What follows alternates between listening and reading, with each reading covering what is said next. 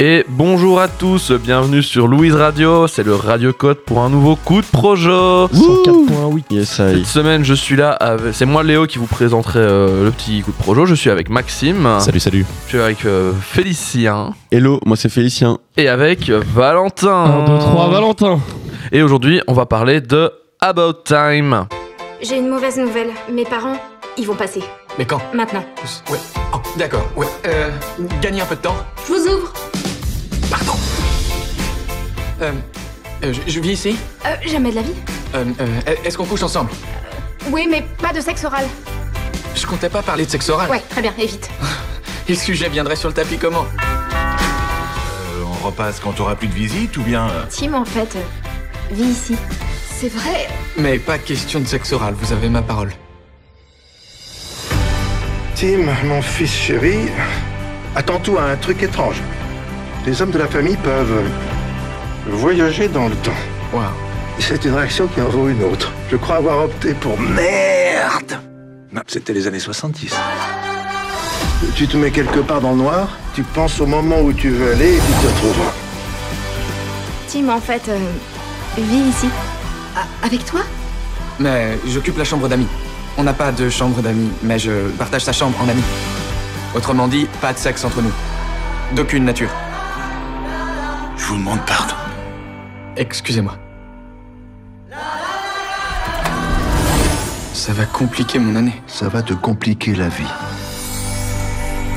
Bien que ce soit moins spectaculaire que ça n'en a l'air, tu ne peux pas tuer Hitler ou sauter Hélène de Troie, malheureusement.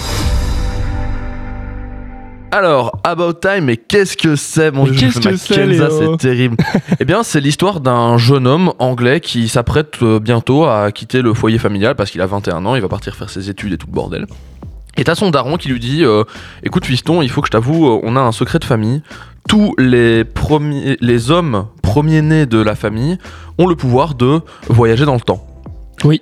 Et ça pourrait être une énorme dinguerie et tout, mais en fait, le film va juste se concentrer sur la vie d'un mec normal, sauf que lui, il a le pouvoir de revenir dans le temps pour revivre sa propre vie et éventuellement changer quelques petites choses. Plutôt que de changer le cours de l'histoire, etc., il va juste essayer d'améliorer quelques trucs. Oui, parce qu'il peut revivre seulement des éléments de sa vie, c'est ça? C'est ça, il peut pas revenir avant sa propre naissance, par exemple, ou des trucs comme ça, quoi. Ok. Il y a quelques règles importantes que je ne citerai pas parce que Oui, ça spoilerait un petit peu certains bons moments du film. Mais on va d'abord enchaîner sur est-ce que simplement vous avez vu le film en fait? Oui, du coup, j'ai vu le film, donc c'est une comédie romantique, hein, je ne sais pas si tu l'as précisé. Alors c'est science-fiction romantique. C'est écrit comédie romantique, mais pour moi c'est vraiment un truc plus sur la vie. Oui, même c'est s'il y ça. a une histoire d'amour au centre, ça reste sur la vie en général. Parce que ça parle de la famille, ça parle des amis, ça parle des enfants aussi, de devenir père. Et Oui, tout. voilà, En fait, c'est ça, en fait, c'est l'amitié, vraiment un film. des choix de vie, des dilemmes de vie aussi. Ouais, des gros dilemmes de vie. Donc franchement, c'est un film vraiment plus axé sur la vie qu'une simple comédie romantique. Ouais, voilà, donc moi je l'ai vu, du coup, étant un grand romantique dans l'âme, je l'ai vu à l'époque, il y a 3 ans, avec ma chère et tendre. Donc je l'ai vu dans les conditions optimales, je pense que c'est dans les conditions optimales. Et spoiler, j'ai fortement aimé le film personnellement. Moi je l'ai jamais vu moi en l'occurrence, hein. Mais maintenant c'est vrai que le petit plot que tu nous as donné, le petit synopsis, ça donne envie peut-être de le voir. Moi je l'ai pas vu non plus, mais j'avoue que moi aussi j'aimerais bien le voir maintenant, ça a l'air très cool.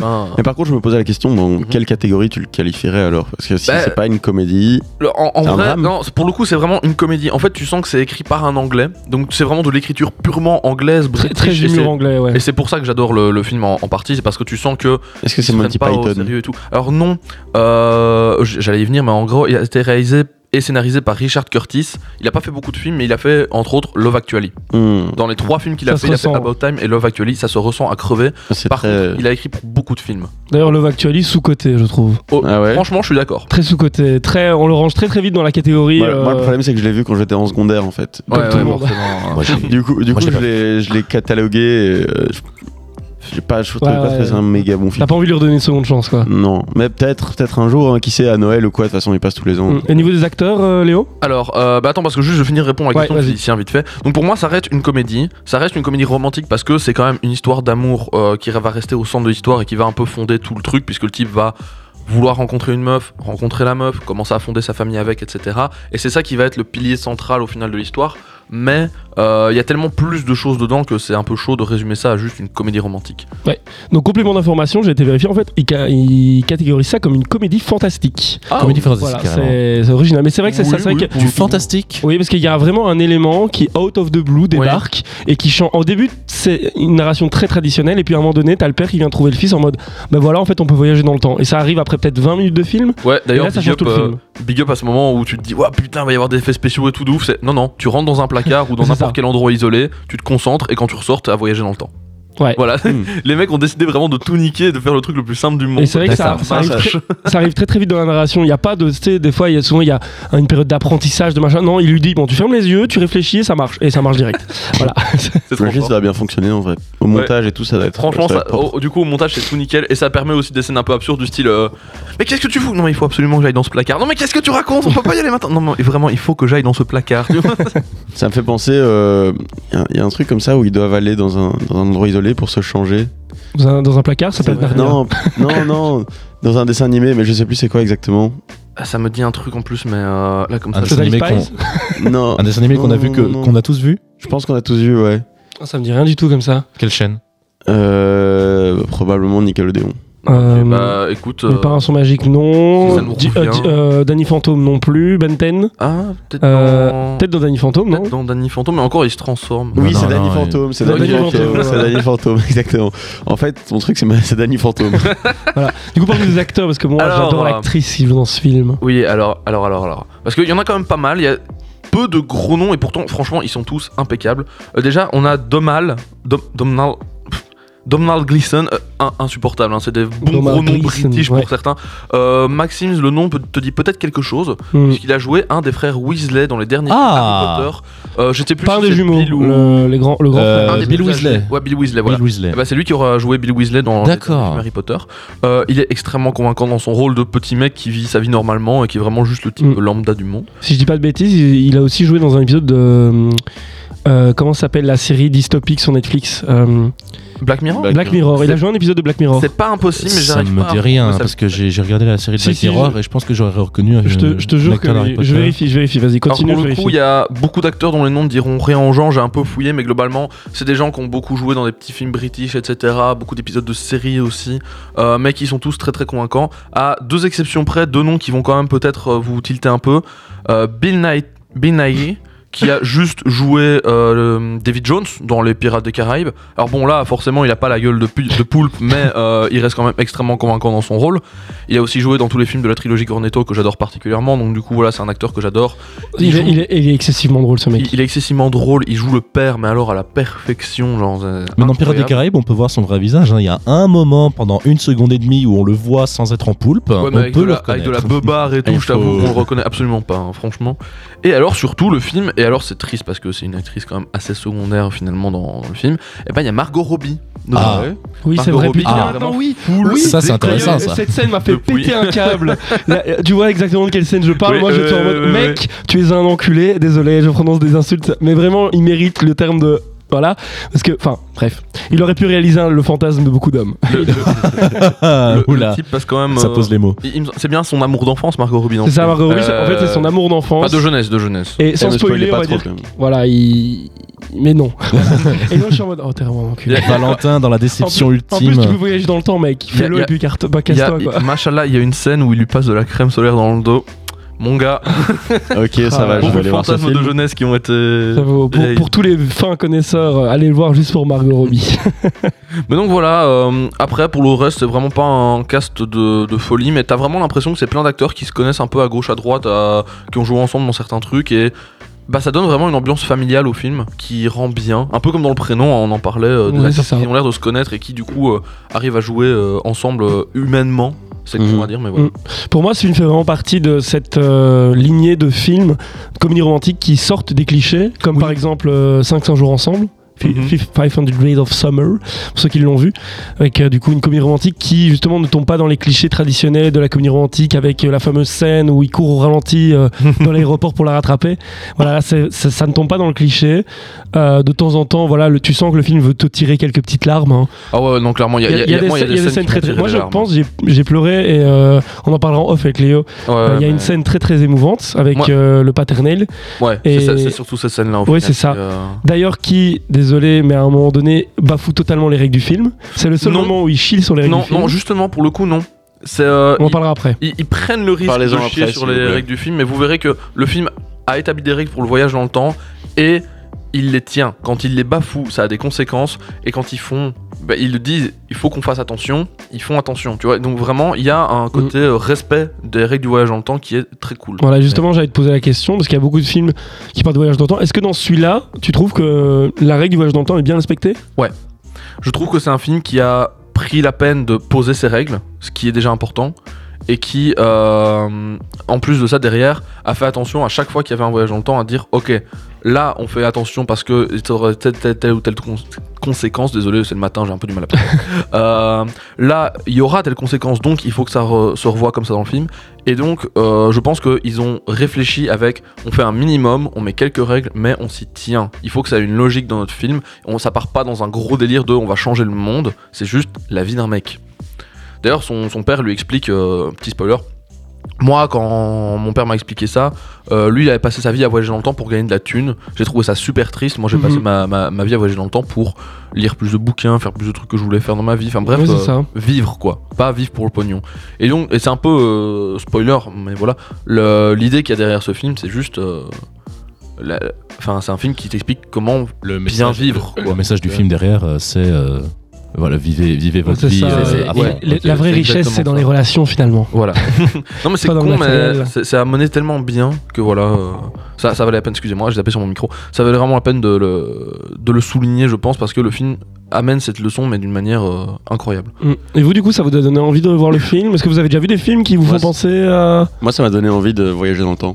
Ouais, plus pour ne pas refaire toutes les erreurs. Ce sera le premier truc que tu ferais si tu pouvais voyager dans le temps. Ne pas aller au Radio-Cat. Waouh. Ah bah super. Super. Toi Max ?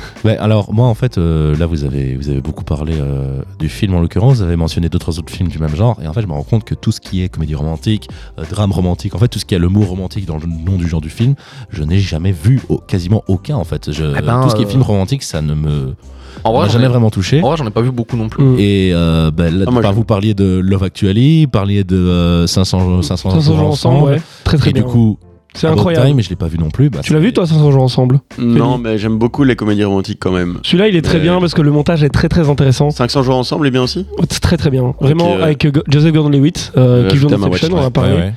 Et non, il est très intéressant, surtout au niveau du montage. En fait, c'est ça qui est très intelligent. Et en fait, c'est un film qui suit la perspective de deux personnages. C'est-à-dire qu'en fait, c'est un peu comme The Last Duel, un des derniers films de Ridley Scott, qui suit en fait, c'est le point de vue de trois personnages. Mais là, on suit la relation romantique entre deux personnes. Une personne, donc le mec et la meuf, et tu sens qu'il y en a un des deux qui est un peu plus delusional que l'autre, c'est-à-dire qu'il y en a un des deux qui s'invente un peu une vie dans sa tête parce qu'il est amoureux en fait, et alors que l'autre non, on ne vit absolument pas la même relation, et donc c'est très très intéressant de voir à quel point même nous dans nos relations de tous les jours on peut totalement être biaisé par ce qu'on peut ressentir, parce qu'on pense imaginer. On a tous déjà vécu je pense cette situation où on pense par exemple être tombé amoureux, que la personne est tombée amoureuse de nous, je sais pas quoi, et au final on se rend compte qu'on n'est pas sur la même longueur d'onde. Ce film parle très très bien de ça. Voilà. Okay. Eh ben, dis donc. Belle inspiration. Voilà. Franchement, voilà, pour te répondre un peu à Maxime, si tu veux faire un premier pas dans les comédies romantiques, moi je te conseille vraiment celui-là, même si c'est plus de la comédie fantastique comme on disait. Franchement, ça vaut la peine. Ok, on peut. Oui, vas-y. Petit game, bien sûr. Le budget du film. Je viens d'aller le voir parce que j'allais justement proposer le petit game. Je l'avais déjà préparé. C'est le présentateur qui le fait, le jeu Valentin. Dis donc.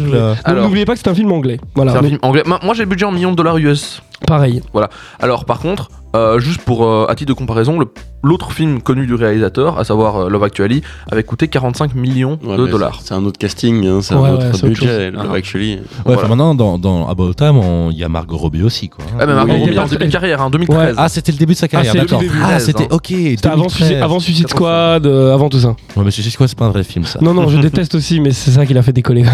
Ok, vas-y. Alors, le budget de Il était temps, c'était 12 millions d'US dollars.